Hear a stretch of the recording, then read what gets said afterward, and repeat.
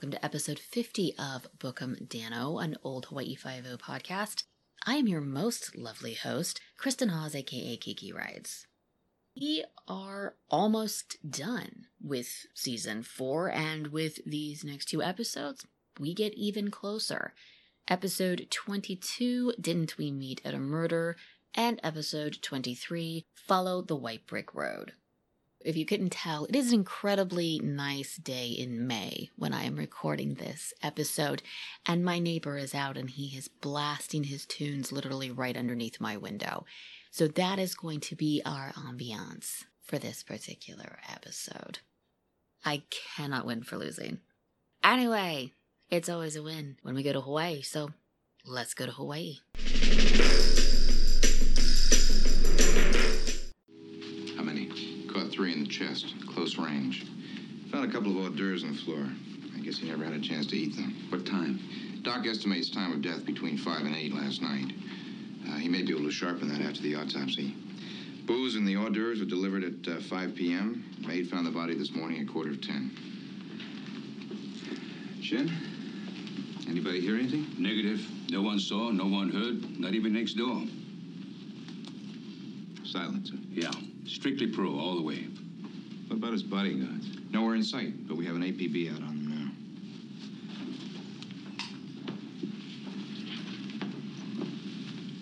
now. I must be living right. Got an easy one for a change. Fingerprints? Right. 4 sets. Nothing light, nothing smudged. We could all win picture contests. Doesn't figure. Not with a hit like this. Hot lead. 3 people stopped by to see him between 5 and 5:30. All were announced by the front desk. Like I said, an easy one for a change. Pick him up, Colonel. Danno, I want a background report on each. The book. Season 4, episode 22, Didn't We Meet at a Murder?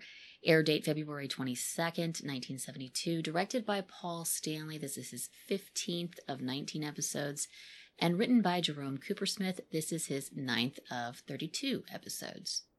Under the guise of showing off carpet samples to TV repairman Clem at his shop, Mr. Chang is actually coordinating a killing. In a secret compartment in the briefcase, there are 3 pictures, Clem and 2 other people. In the bottom of the briefcase are 3 guns with silencers.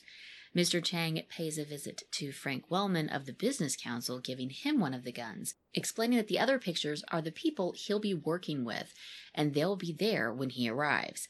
Wellman asks who they are, but he says it's best not to know. His final stop is a lovely beach house where Mr. Chang gives wealthy widow Bonnie Soames a plane ticket and the final gun. He shows her another picture, this one of the man they're going to kill.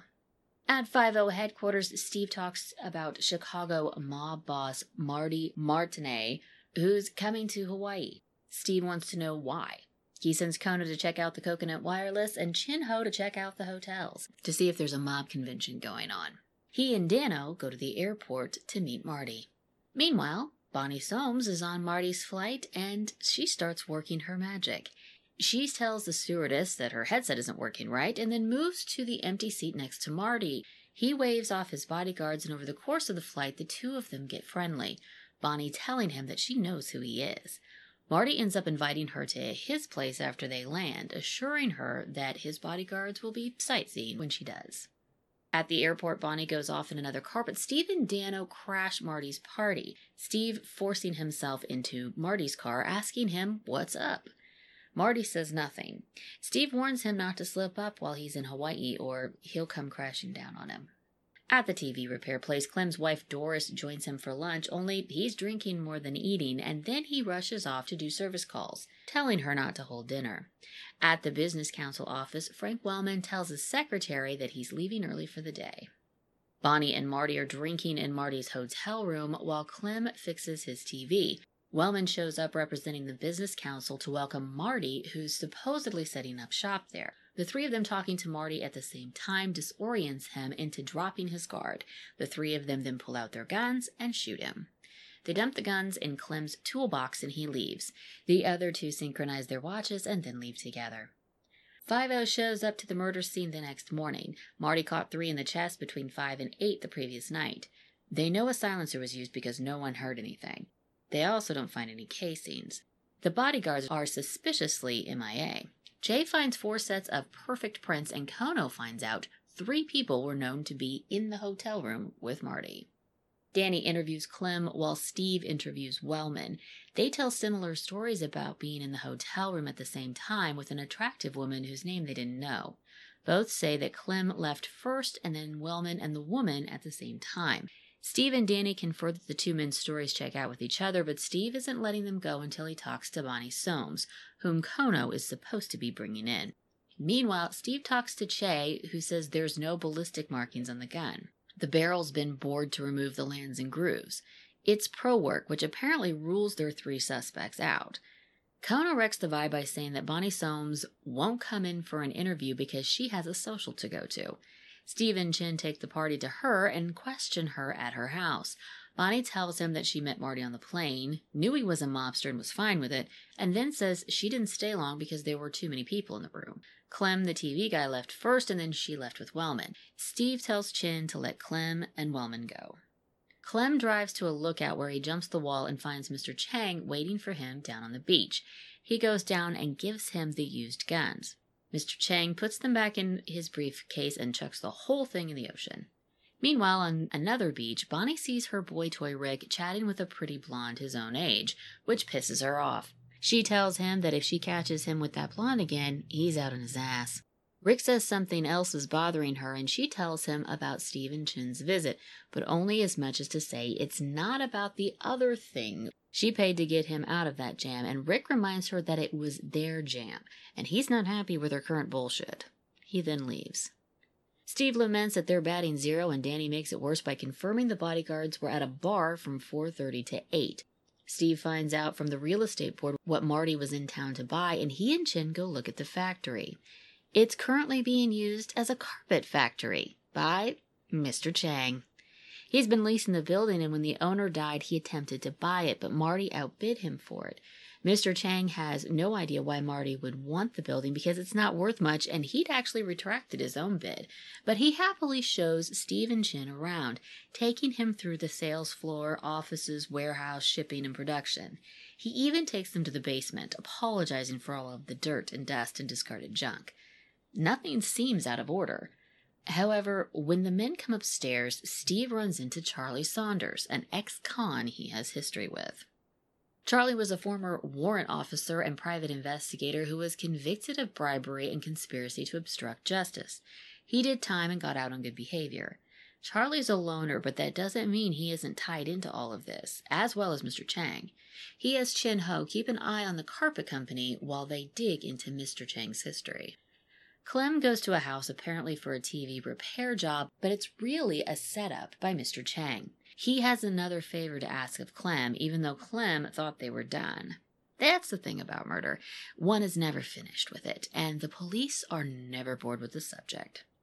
Chin reports that Wellman has shown up at the carpet factory and received an envelope. Steve tells Danny to get over to Wellman's apartment, and Danny intercepts Wellman as he arrives. He refuses to give up the envelope without a warrant, and then makes a run for it when Danny tries to arrest him. Danny chases him inside, but Wellman gives him the slip, taking the elevator to his apartment. Danny rushes outside to call it in when he catches Wellman taking the expressway down, falling to his death from his apartment. Inside Wellman's place, 5-0 finds ample evidence of blackmail, and they begin to put the pieces of this hit together. This is a really clever assassination plot.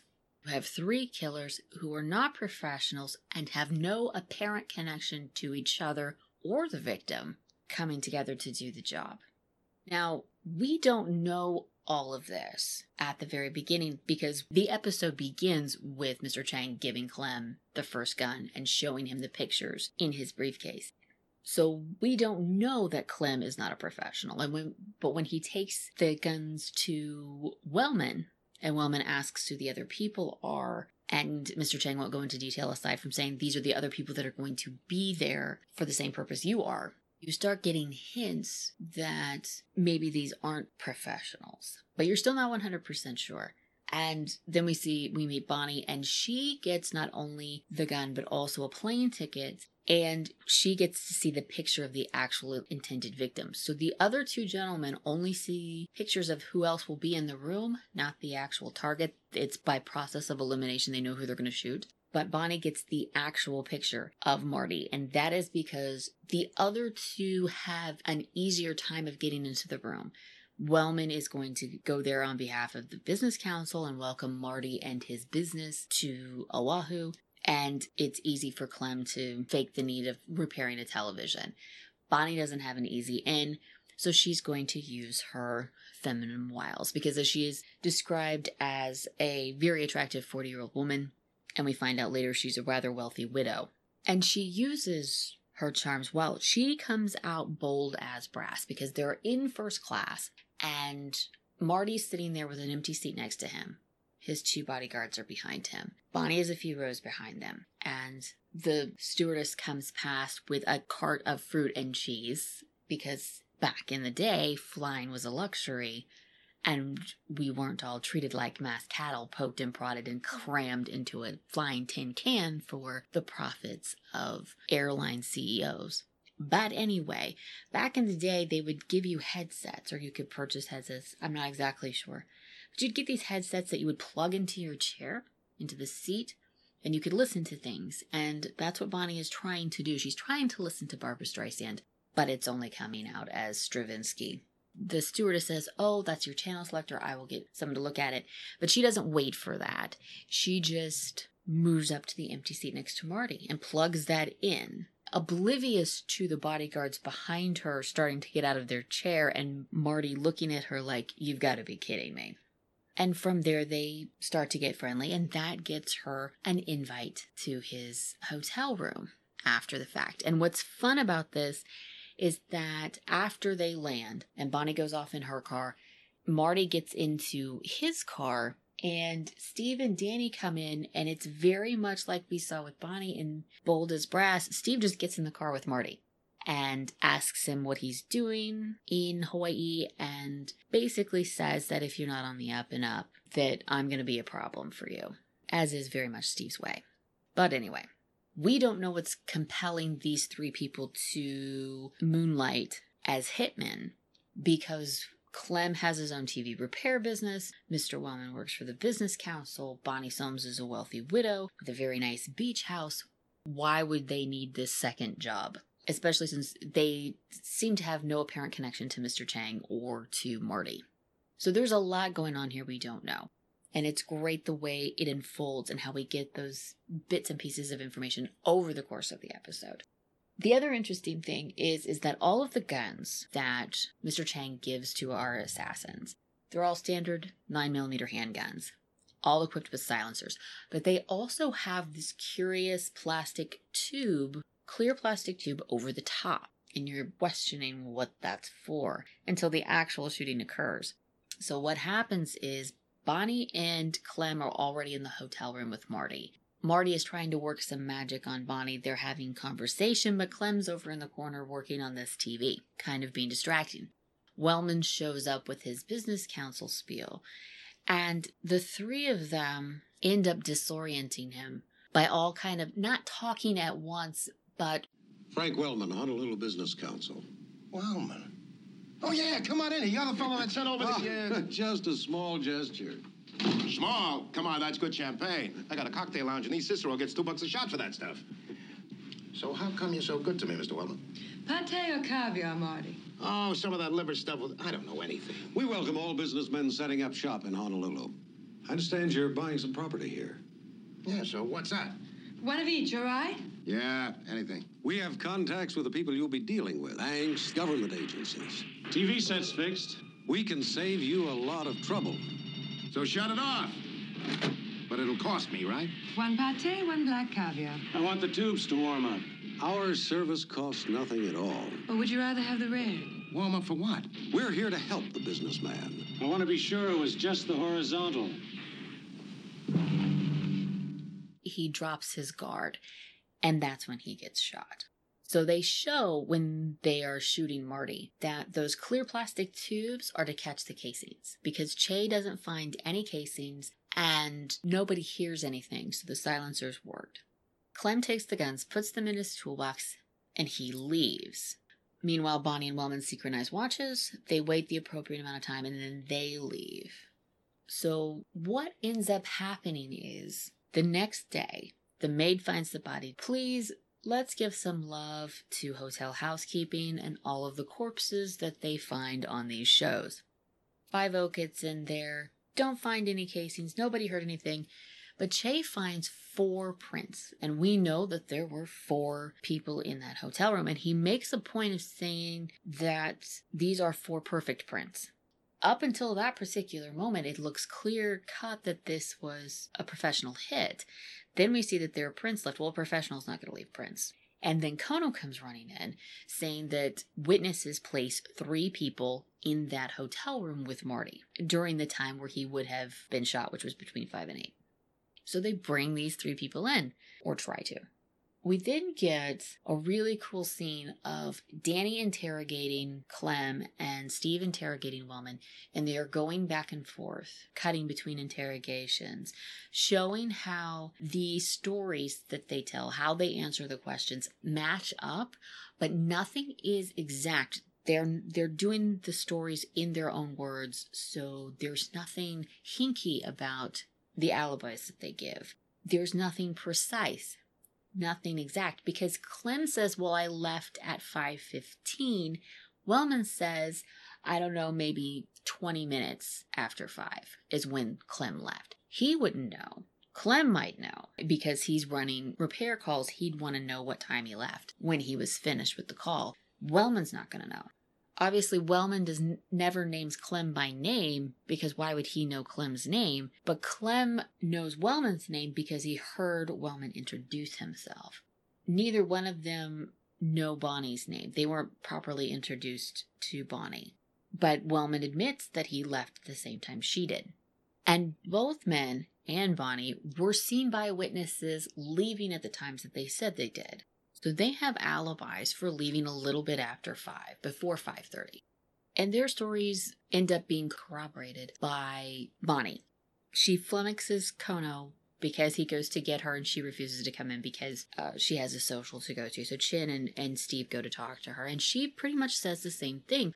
Her only difference is that she admits that she met Marty on the plane coming back, because she says she was in LA talking to a producer about getting her boy toy Rick's acting career started. And that's why she was on that plane coming back to Oahu.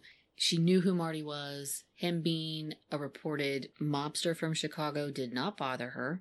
And the reason why she left after only being in the hotel room for like 15 minutes was she says that it was too busy, that there were too many people there. She calls it a Marx Brothers movie.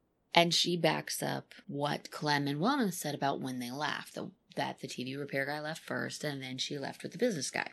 So all these stories check out. And then further, we get the evidence that the guns were bored out to eliminate the lands and grooves, to make it harder to tie the bullets into a gun. That further points in the direction of a professional, which would rule out our 3 suspects.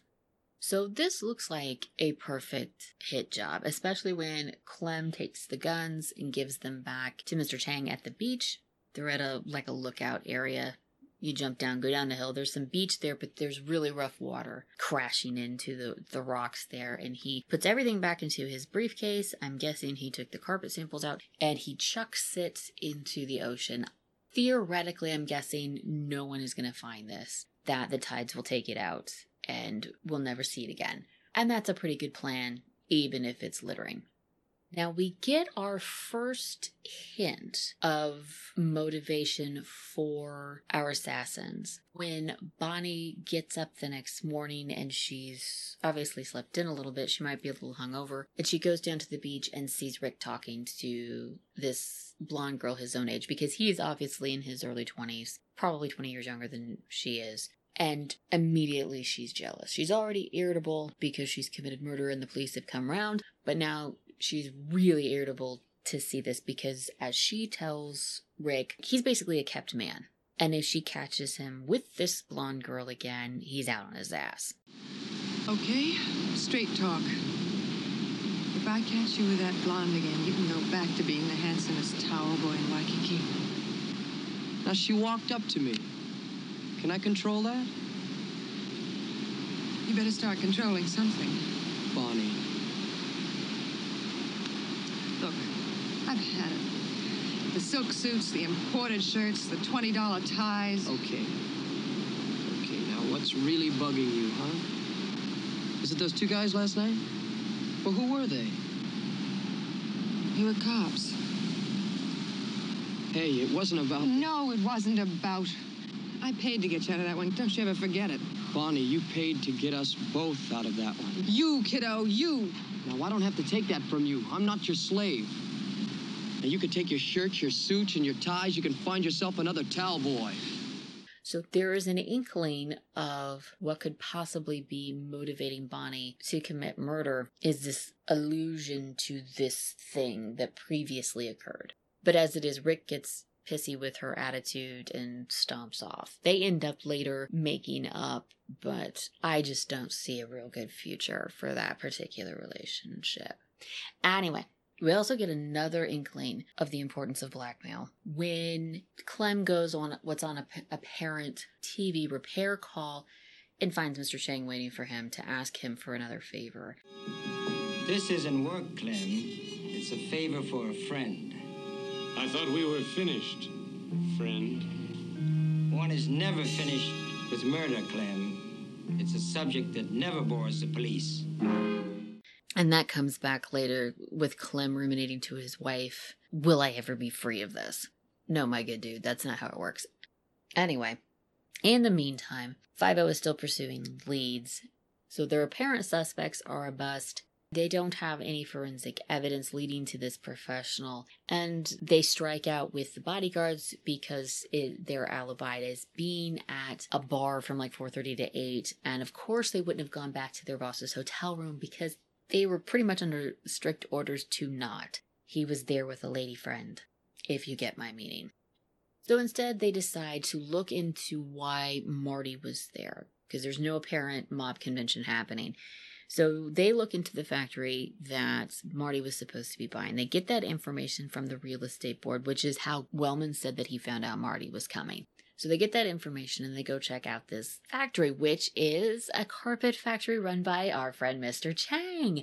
So now we're starting to see maybe why Marty was a target. When you find out that Mr. Chang had been leasing the building, had tried to buy the building once the owner died, but Marty outbid him, you start to see that maybe Mr. Chang was motivated by keeping his business where he wanted it. He wanted to have this building.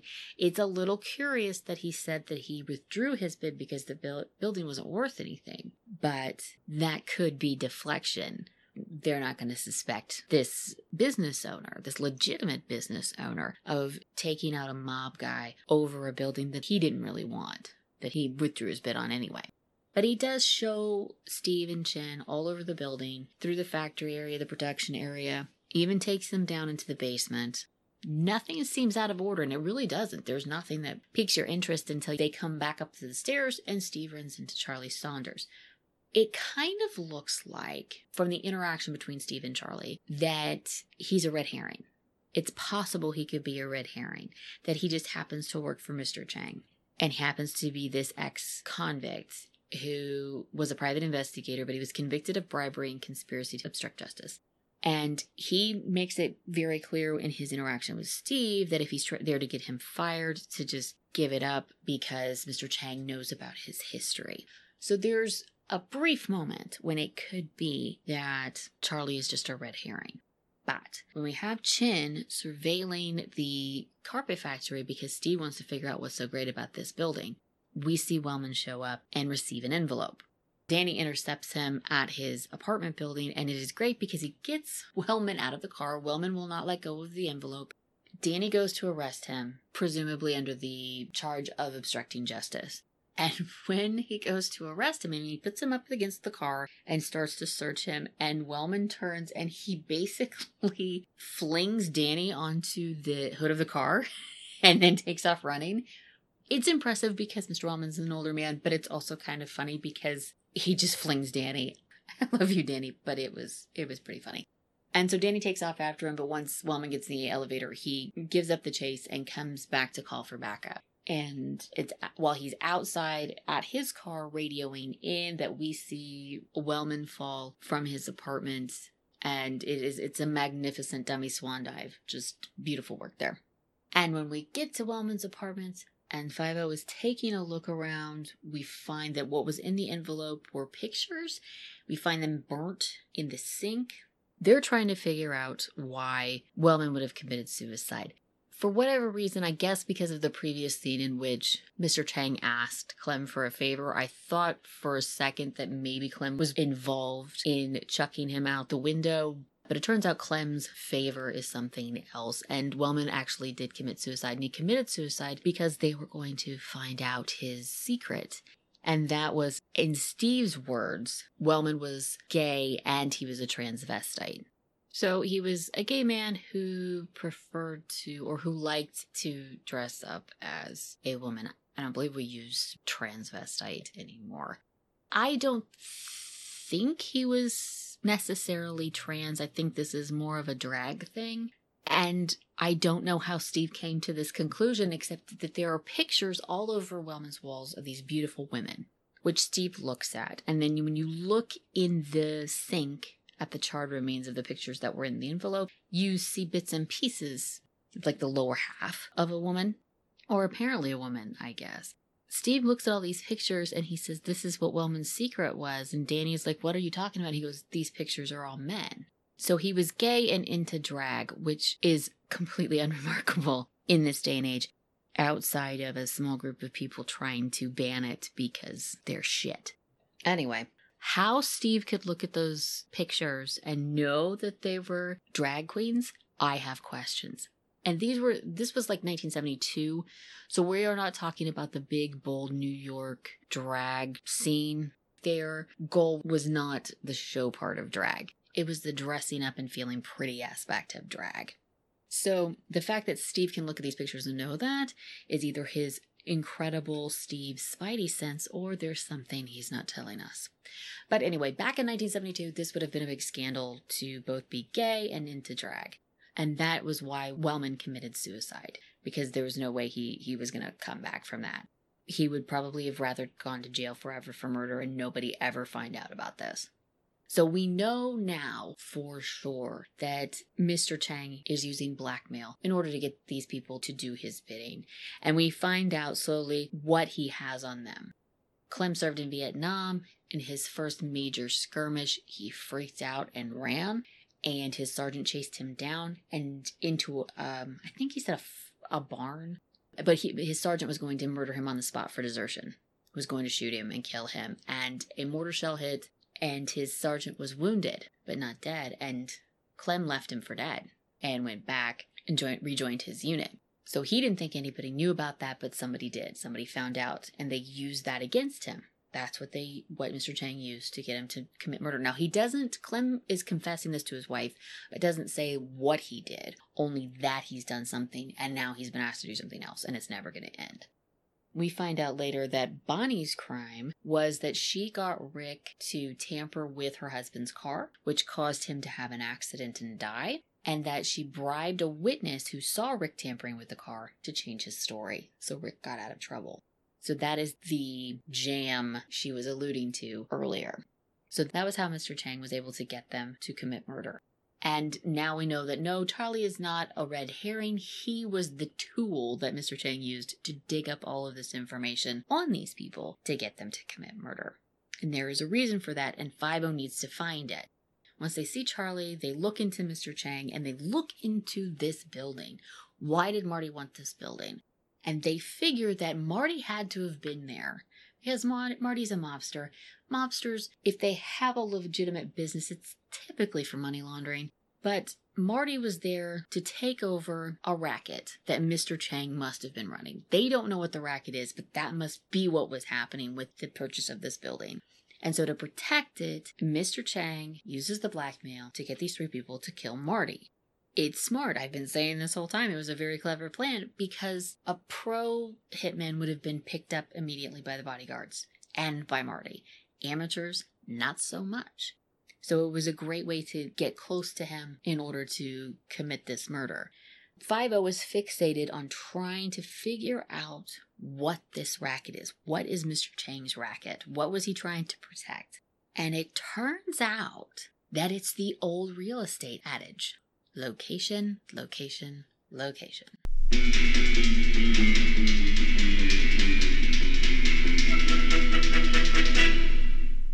Our guest stars were certainly in the right place at the right time. Let's take a closer look at them. Bonnie Soames was played by Joanna Barnes.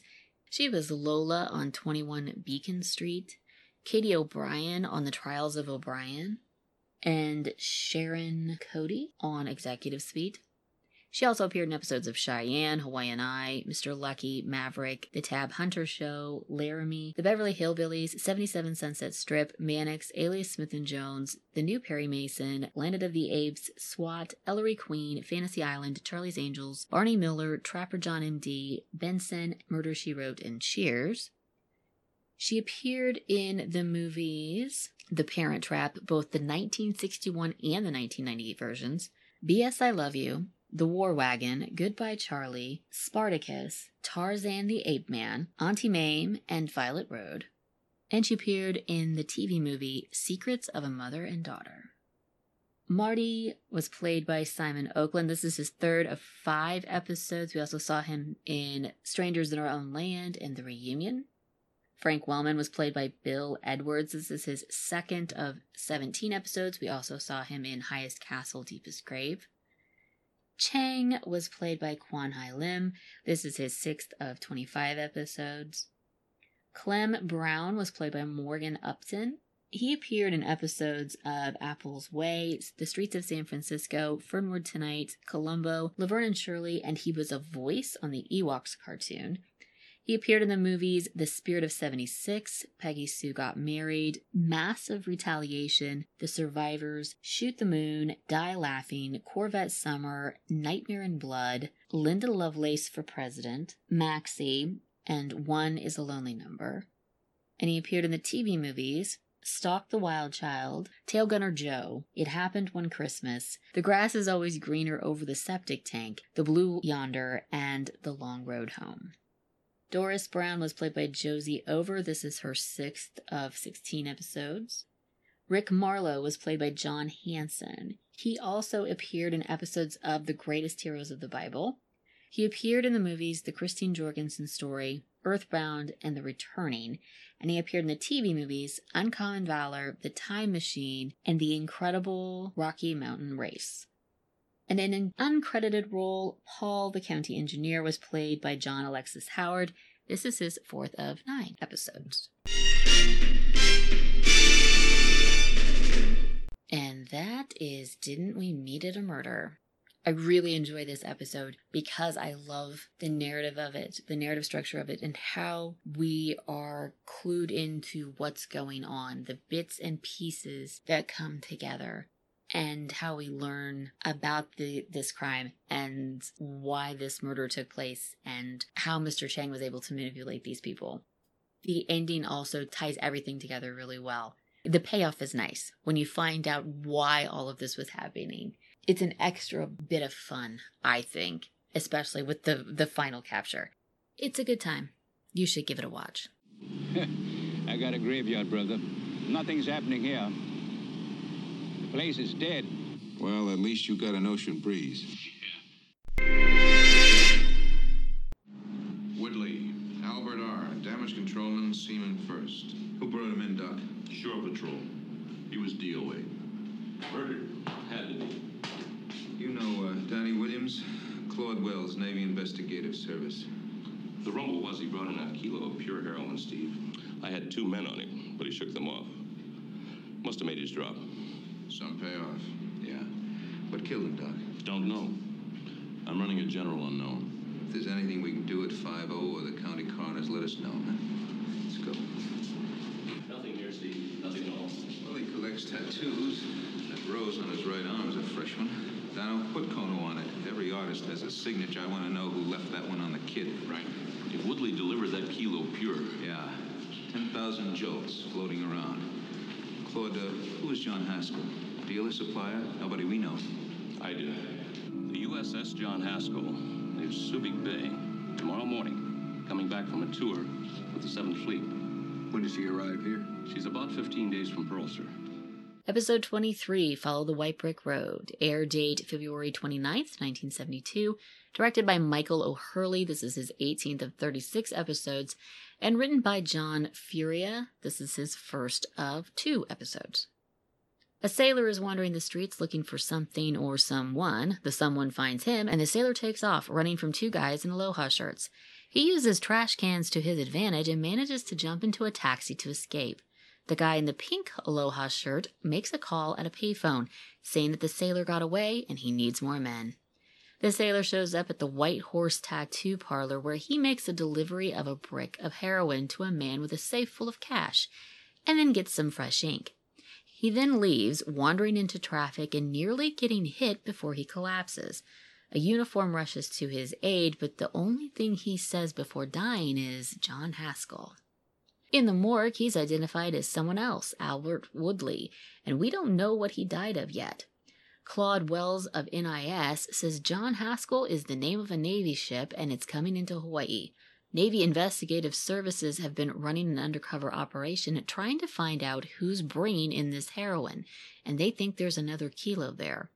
There's an undercover guy named Franklin on board posing as a medical officer. Would 5-0 like to contribute an undercover guy? The governor suggests that Steve could get his reserve training in early, but Steve would rather keep that ace in the hole for now. He has someone else in mind. On board the ship, undercover Danny goes through his paces as the assistant to undercover Franklin, both men surreptitiously looking for the heroin. Danny reports to the ship commander that they haven't turned up shit. It's possible the dealer is also an addict himself, and they should push the amnesty route for him, allowing the guy to turn himself in without fear of court-martial.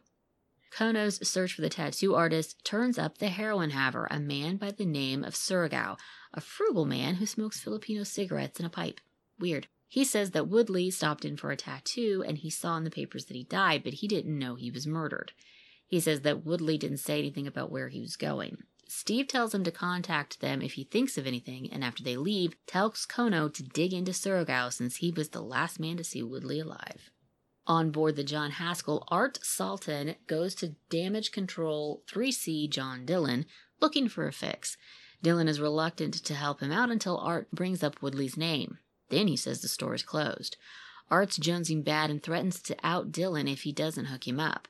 Dillon relents, takes Art's money, and tells him to meet him at 2200 hours. Art doesn't think he can hack it that long, but Dillon says he doesn't have a choice. Art is desperate for his fix. Doc says that Woodley was killed by an alkaloid, and by the looks of it, a rare one. They luck out. It's a conatine, commonly known as monkshood. When distilled, a tiny amount is fatal. A single drop on a man's sweaty hand could cause death in less than an hour. It could also be introduced orally or intravenously. Steve calls Chin and tells him to lock down that tattoo parlor so they can examine everything inside. He's running on a hunch that later doesn't exactly pan out. Chin doesn't find anything in the tattoo shop, nor does he find anything suspicious about Surigao's bank accounts. He still sends his mother in the Philippines $30 every month. Art tries to break into the sick bay, but Danny catches him. Art covers, saying that he was looking for Danny because he has a headache and can't sleep. Inside, Danny accurately calls him out as jonesing, but Art will only admit to snorting once in a while in Vietnam, just to stay normal. Who among us?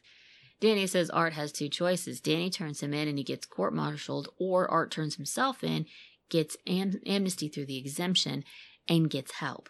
Art agonizes over the choice. He asks Danny for 15 minutes to think about it. Danny grants him that, saying if he doesn't turn himself in, Danny will. Danno then calls in to Steve, saying that he let Art go so he wouldn't blow his cover. Steve agrees that it was a good move. There's a lot at stake here. Art goes to see Dillon, asking for his money back. He says he's going for exemption. Dillon says it's a good idea. He then tantalizes Art with talks of jolts and sweet dreams before giving him back his money. He then tells him that he's got 4 days before they get to Pearl. If they don't have anything for him on board, he'll have to kick it cold. If he waits until Pearl, then he'll get methadone.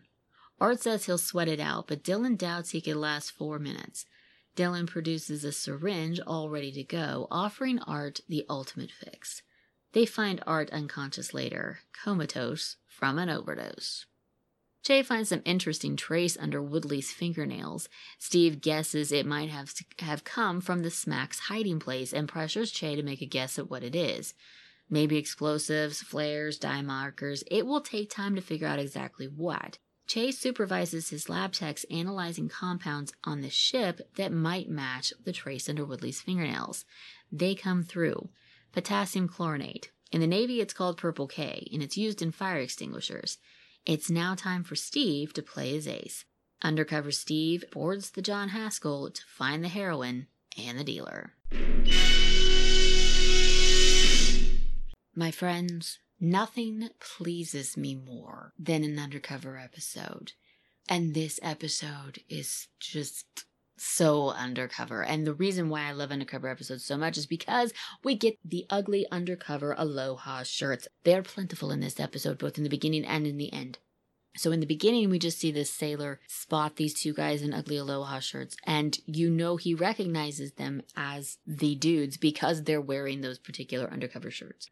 He goes running, the dudes go chasing him. Now the dudes, one of them, the guy in the pink aloha shirt, he's a bit older, he's a little heavier. He should probably not be chasing people down back alleys. Probably not quite up to fitness snuff for that. But he gives his best, and then we get the sailor using garbage cans. Like he literally Donkey Kongs them with garbage cans, chucks them at them, and manages to get away and get in the taxi. He ends up going to the White Horse Tattoo Parlor, which is just a little bit on the nose, given the fact that one of the slang terms for heroin is horse. He goes, he delivers his package, he gets a tattoo, he collapses and dies outside in traffic, which is very inconvenient. It's when he's identified, because he says when he dies, or before he passes out, he says John Haskell. So you think that might be his name, but then we find out that it's actually not. He's Albert Woodley, and we're introduced to the Navy Investigative Services. So this was what they called NCIS before it was NCIS. Now it's Navy Criminal Investigative Services. Back in the day, it was just Navy Investigative Services. And we have Claude Wells is our contact here. And he informs Steve and then later the governor and an admiral who was played by an actual admiral, because this episode begins with a statement on screen saying that the show wishes to thank the cooperation of the Navy and the Defense Department. So they used an actual admiral. It was Admiral Joseph Goldrick was playing Admiral Sample. And according to Booking Hawaii 5-0 by Karen Rhodes, which I have not referred to enough while discussing this season, she says that the episode also highlighted the drug exemption program, which was in effect for the Navy at the time, as it was laid out in the episode, which is instead of getting court-martialed and dishonorably discharged, you turned yourself in, you would get help, but you wouldn't get dishonorably discharged. No court-martial if you sought help. And the episode kind of is, I mean, obviously it's going to be pro-Navy, it's pro-police, but there are certain aspects of it that kind of are a little bit Navy recruitment, I think. Later in the episode, in order to distract from doing a search, they do a man overboard drill. And the way it's kind of shot and intercut with them searching for these drugs, it's almost like a demonstration of how cool the Navy is and what you could be doing in the Navy. I mean, it's a little bit, in my opinion, there's a little bit of in the Navy village people recruitment feel to it. But that's neither here nor there, and In the Navy is one of the village people's best songs. I will hear no arguments. Anyway, the Navy is doing this investigation to find out who's bringing these drugs in, who's dealing these drugs. They already have an undercover man in a guy named Franklin, and Franklin looks like he's an older gentleman, probably pushing 50, in the vicinity of 50, heavier set, white hair. He looks like a career Navy man. So bravo on the casting there. And they ask if 5-0 has someone they would like to put on board undercover. Steve, what would you say to planting one of your men aboard the Haskell? My very thought, sir. Now, Steve, looks like you're going to get your reserve training early this year. I'd like to hold that ace until we need it, Governor. A good cover would be an assistant to the chief, medical corpsman. That way you could work closely with Franklin. We could put him aboard at Subic. Got a man who qualifies? Yeah, I got just the one. So he has Danny go undercover. So we get a lot of Danny in his little sailor suit, and he is adorable. Check the blog. I will put pictures up of all of my undercover outfits that I adore because it is my favorite thing. So Danny goes undercover, working with Franklin, trying to find out where these drugs are hidden, and they can't. They cannot find where they're at. Meanwhile, we are introduced to Art and Dylan. Dylan is the dealer. Art was chipping, is what they call it in Vietnam, but now he's hooked and he needs a fix. He's out. And he knows that Dylan is a supplier because Woodley told him. He tries to get Dylan to supply him, and Dylan is reluctant to do so until Art says, I'll squeal on you if you don't. And it's at that moment we know that Art is probably not going to make it throughout the entire episode. You can't tell people that and expect nothing bad to happen to you. We have seen it time and time again. But Dylan relents, takes his money, makes the arrangements to meet him later. And Art, in the meantime, is hurt and bad. And the actor does a really good job. It's Mark Jenkins, whom we've seen before. He does a really good job of portraying an addict in need. And we see his desperation because he goes through his wallet where he's got the balloons of his heroin supply. And he is combing through them looking for any remnants to try to tide him over, to get him to 2,200 hours. And in his desperation, it leads him to breaking into the sick bay, or trying to break into the sick bay. Danny catches him, sort of. Danny comes up on him and just, Art turns really quickly. So Danny can't really see what he's doing. And Art covers by saying, oh, I was looking for you. I need something for a headache. I can't sleep. And of course, Danny calls him out once he gets him in the lights. You're using. Me? No. I was snorting a little in nap. Lots of guys tried something just to stay normal. Normal? You're strung out. Me?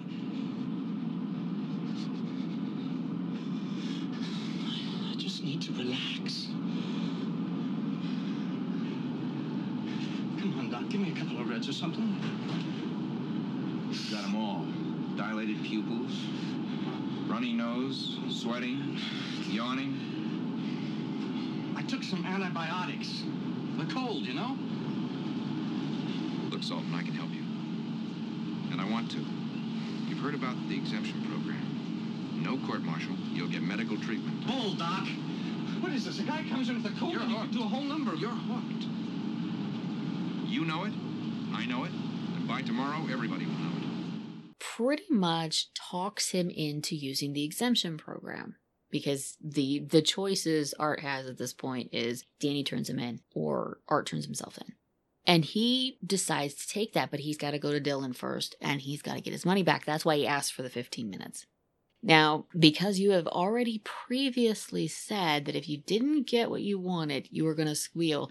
And now you're going to enter into this exemption program so nothing bad will happen to you, but there is still the potential of squealing because you know who Dylan is. You're really not going to leave this situation in a good state. And that happens. And Dylan, to prove what an absolute bastard he is.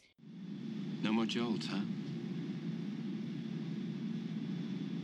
No more sweet dreams.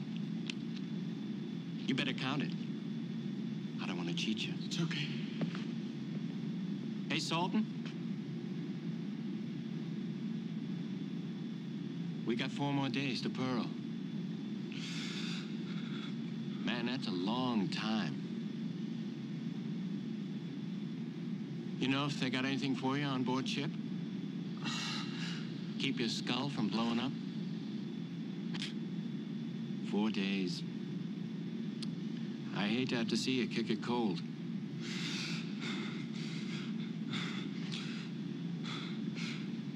It's okay. You know, if I was you, I'd wait till we got to Pearl. I mean, they have methadone there for you, for sure. Man, you get exempted. Don't have to sweat those days. Those long nights with no sweets. And it's so great because he really is pushing and Art is so good at resisting. He is dead set. He's dedicated. He knows this is going to hurt, but he's going to do it. Like the willpower is in. And then Dylan brings out that syringe. And it's all gone. And you know it's all over for him. And they find him unconscious at the bottom of the stairwell, overdosed. And we later find out from Kono that he's in a coma because of it.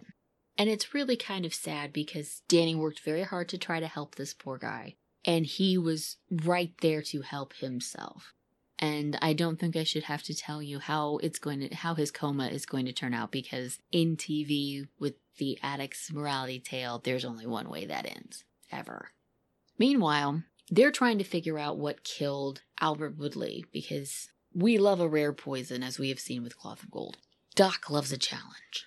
So Doc is investigating this, and it looks like he's giving Woodley's blood a polygraph, I guess, because it's this weird, like, polygraph type graph thing that he's going through. I guess analyzing, he says, the millimeters or it's somehow analyzed blood.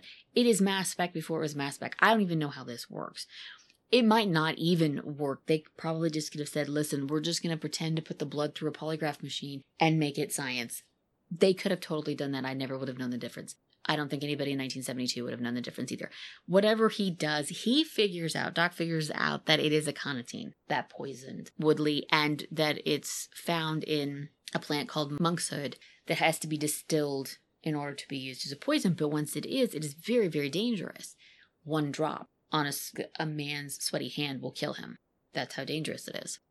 So Steve automatically assumes that it was introduced to him through the tattoo needle, because we know he has a fresh tattoo. The tattoo is how they're led to Surigao. And I love this scene because Kono's the one who has to track them down, and he goes and he talks to this lady who runs a tattoo parlor, and she is my favorite thing about this entire episode. Can you identify the artist? This is not art. Well, whoever did it. Some nearsighted wino in a mainland clip joint, no doubt. But it's through her that we find Surigao, and they talk to Surigao, and he admits to giving the tattoo, but he doesn't admit to anything else, obviously, except for smoking cheap Filipino cigarettes, and that it establishes him that he's a frugal guy. And when Chin Ho looks into his bank accounts, they find out he's got money saved. He's got like $1,000 saved up in his bank accounts, and he still sends his mom $30 every month in the Philippines. So they see him as a very frugal guy with nothing outwardly apparent happening. But when we find out that Woodley dies from aconitine, they lock down the shop and test all of his dyes, his inks, his needles, everything, to see if he's behind this. And the thing is, and this is not necessarily a spoiler, it ends up being an unsolved mystery on how this poison was introduced and why, because they never clarify that. They never say for sure that Surigao had anything to do with Woodley's death. They can't prove it. We're also not 100% sure why. They never say why Woodley would have been killed, why Surigao would have killed Woodley, other than, are we trying to eliminate a middleman here? Are we done using him because maybe he's using? There's no clear motive for Woodley's death. There's no clear resolution to Woodley's death. We don't know. It's never addressed. But obviously it doesn't clear Surigao 100% from the heroin, because we know that he's heavily invested in the heroin trade. And they are still unable to find where the heroin is hiding out on the ship. Danny and Franklin have looked all over. They can't find it. They believe that the key to finding it is in the trace under Woodley's fingernails. Now, Che can't say exactly what it is in the context of a Navy ship, because it could be explosives, it could be dye markers, it could be flares. And he only admits to that after Steve pressures him, because he says that we're running out of time, we have to figure this out. And he really lays the pressure on Che. And Che answers that call by getting his little lab people together and supervising them as they analyze all of these potential compounds that could be on a Navy ship and try to match it to what they found under Woodley's fingernails. And they finally do. And it's this stuff called Purple K, which they use in fire extinguishers. So they figure that the heroin, whatever kilo is on board, is probably hidden in a fire extinguisher somewhere. And this is when Steve decides to play his ace. And he comes aboard and also plays sailor with Danno. And they do this man overboard drill under the pretenses that they're showing off for Steve, I think. And that gives Franklin and Danny time to search all of the fire extinguishers, and they find it. They find the heroin. They then take this opportunity to set up a security camera. They put it in an emergency box and affix it to the wall so it's facing the fire extinguisher in question.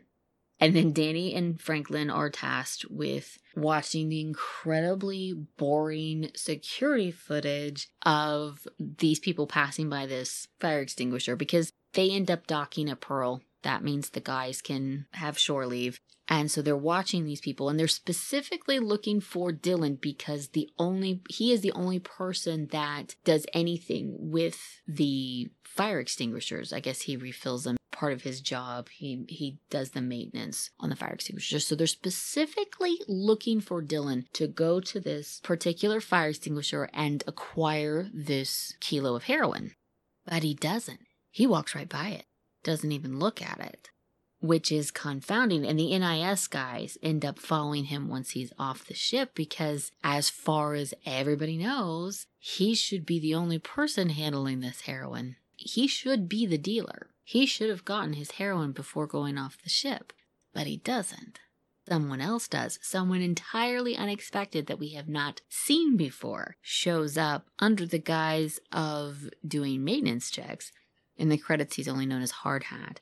It's David Doyle. It's Bosley from Charlie's Angels. So now we know what Bosley was doing before Charlie found him. But this middleman shows up, and he ends up picking up the heroin. And that's when we find out it will take some hot undercover aloha shirt action to catch all of the bad guys involved in this heroin trade.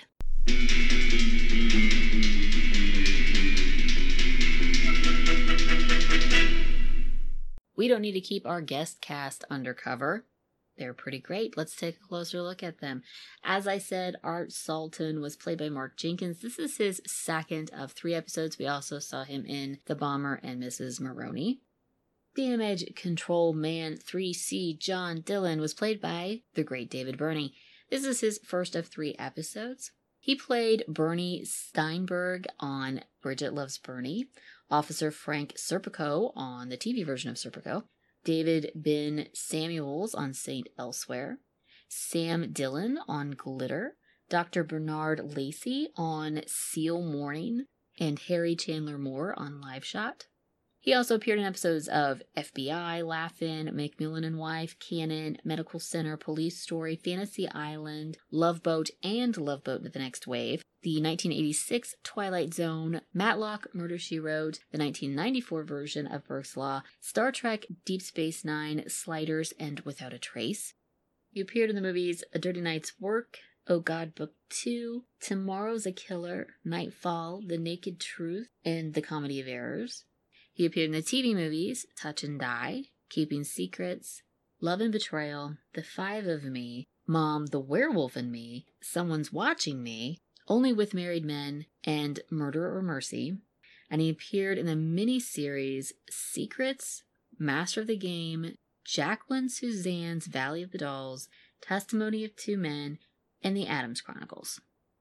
As I said, Hard Hat, that's what he's listed as in the credits, was played by David Doyle. He was best known as John Bosley on Charlie's Angels, and he is my favorite angel. He was also Walter Fitzgerald on Bridget Loves Bernie with David Burney. He was Ted Atwater on the new Dick Van Dyke Show, Professor McCutcheon on Ozzy's Girls, Frank Macklin on Sweet Surrender.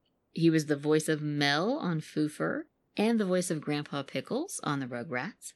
He also appeared in episodes of The Patty Duke Show, That Girl, The Doris Day Show, Banachak, Kolchak, The Night Stalker, Kojak, Sanford and Son, Ellery Queen, Barney Miller, Police Story, Fantasy Island, Fall Guy, Murder, She Wrote, Love Boat, The New WKRP, and General Hospital. He appeared in the movies Lover Money, Ghost Rider, Capricorn 1, Vigilante Force, Ginger in the Morning, Who Killed What's-Her-Name, Making It, The Pursuit of Happiness, Paper Lion, and Coogan's Bluff. He appeared in the TV movies Incident on a Dark Street, Money to Burn, Bloodsport, The Stranger Within, Black Market Baby, and Maybe Baby. and he was in the miniseries The Blue and the Gray.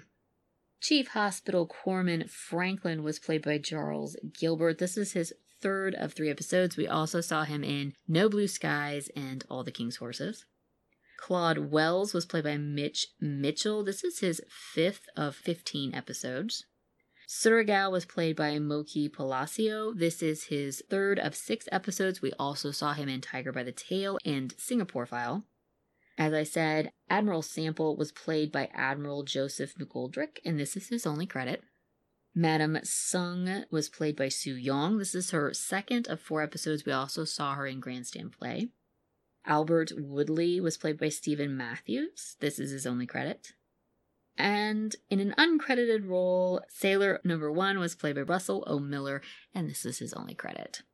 Our writer, John Furia, wrote 2 episodes of Hawaii Five-0. He also wrote 2 episodes of The DuPont Show with June Allison, 5 episodes of Bonanza, 4 episodes of Dr. Kildare, 12 episodes of Insight, 3 episodes of The Waltons, and an episode of Longstreet, 240 Robert, and Kung Fu.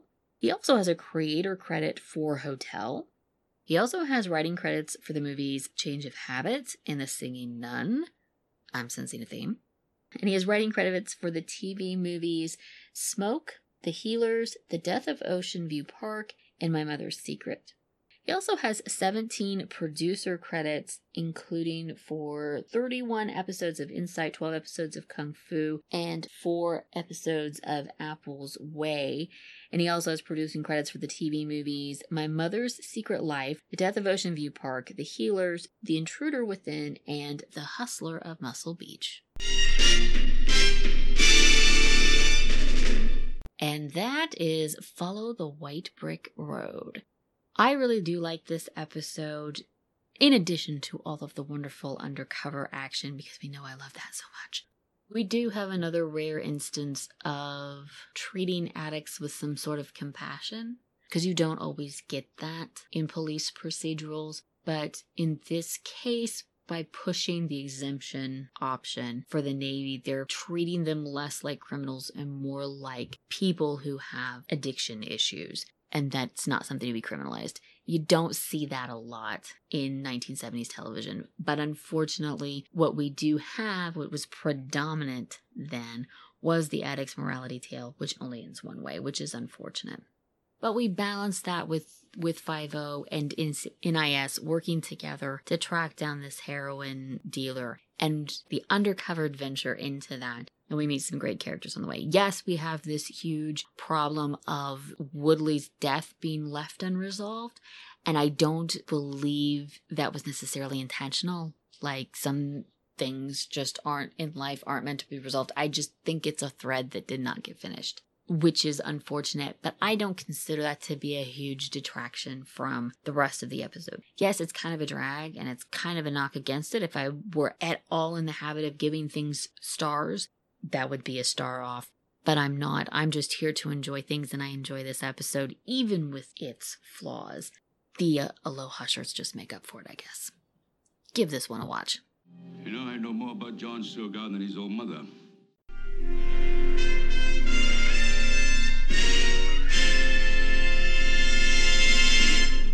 And that is episode 50 of Bookum Danno. 2 episodes that I really do enjoy. I think they're fun rides to go on. One, narratively, is a little bit better than the other. Didn't We Meet at a Murder is a little more clever, I think. The twist at the end of Follow the White Brick Road, when Dylan doesn't pick up his drugs, which leads us in a different direction, is interesting, but doesn't entirely make up for the fact that Woodley's death is kind of left hanging. But they're both enjoyable episodes. They're good rides. And they're 2 good episodes to be winding down the season with. We have only 1 more episode in season 4 of Hawaii Five-0, and that means 1 more episode of season 4 of Bookum Danno. We're almost done, guys. So as always, thank you for listening. I always appreciate your ears. If you want to find me online, you can do that by going to akakikirights.com. It is the home of Bookum Danno. You can also find me at my blog, kikirightsabout.com. Please check out the Patreon. And if you want to be exposed to my love of undercover aloha shirts in real time, you can somehow still do that by following me on Twitter at KikiWrites. So don't do anything worth being blackmailed over, and keep your undercover duds handy. Until next time, aloha.